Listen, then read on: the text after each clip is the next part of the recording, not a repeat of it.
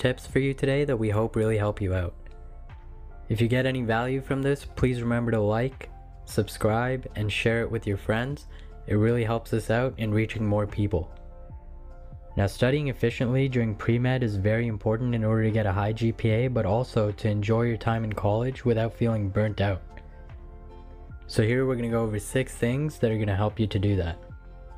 Now, number 1 is to preview lectures. So the day before the lecture, you want to read through the lecture and understand the major concepts, either through the recommended textbook or YouTube, depending on how you learn.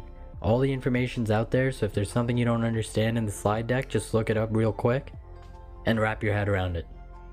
Then you're going to make flashcards with Anki on every lecture. You can check out our other videos on a tutorial on how to use Anki. But if you don't like using flashcards, you can also take notes. The idea is just to review the information before you go to lecture. So then the next day when you do go to lecture, it's the second time that you're exposed to the information, and now you can focus on the details or points that you didn't understand before and make additional notes or flashcards on those.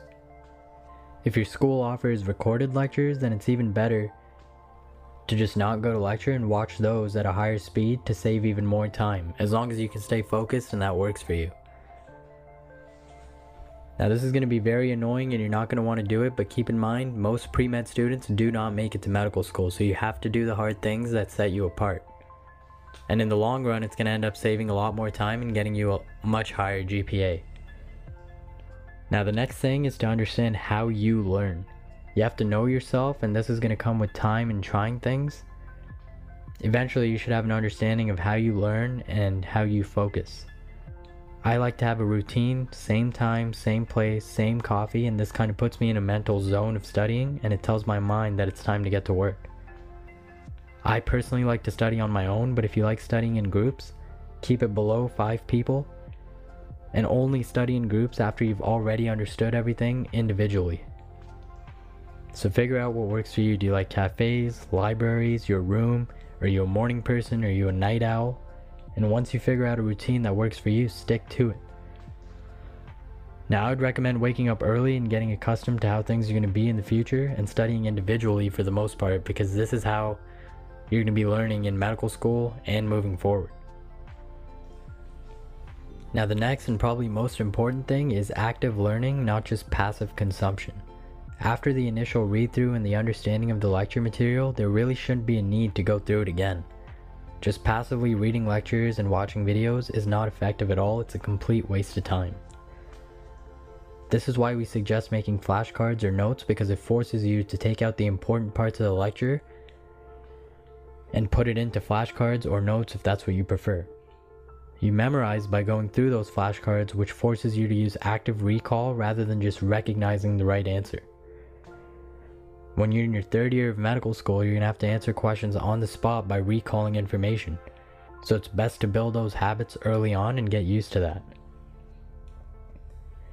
Don't just read through stuff that you're already good at to feel good about yourself. Focus on the things you don't understand and then memorize all of it using flashcards or your notes, but again, we prefer flashcards. Now, the next thing is to apply the information. So once you have everything memorized, you need to apply the information to make sure you actually understand it. Most classes should have practice questions or old exams or textbooks which have questions in them. The only way to truly understand what you're learning is to practice it by applying it. This is going to expose holes in your knowledge, and then you can focus on learning and memorizing the things that you feel like you're weak on. You should use most of your practice material closer to your exam once you already have most of the information down. Usually this is about a week, week and a half before the exam. You can also use practice questions as you go, as you learn the material, but this just depends on how much resources you have and how much time you're willing to spend. Now, the next thing is the cheat sheet technique. At this point, you've memorized all your lecture's important information through flashcards or notes, and you've applied it by doing practice questions and old exams. Now, the week of the exam, you want to do what we call the cheat sheet technique. This is the only other time that you should be going through the initial lecture slides. So what you do is you get a sheet of paper, and this is the only paper you get to use and only one side of it. So on this paper, you want to put major concepts and ideas and hard to memorize minute details like equations or specific facts that are hard to keep track of.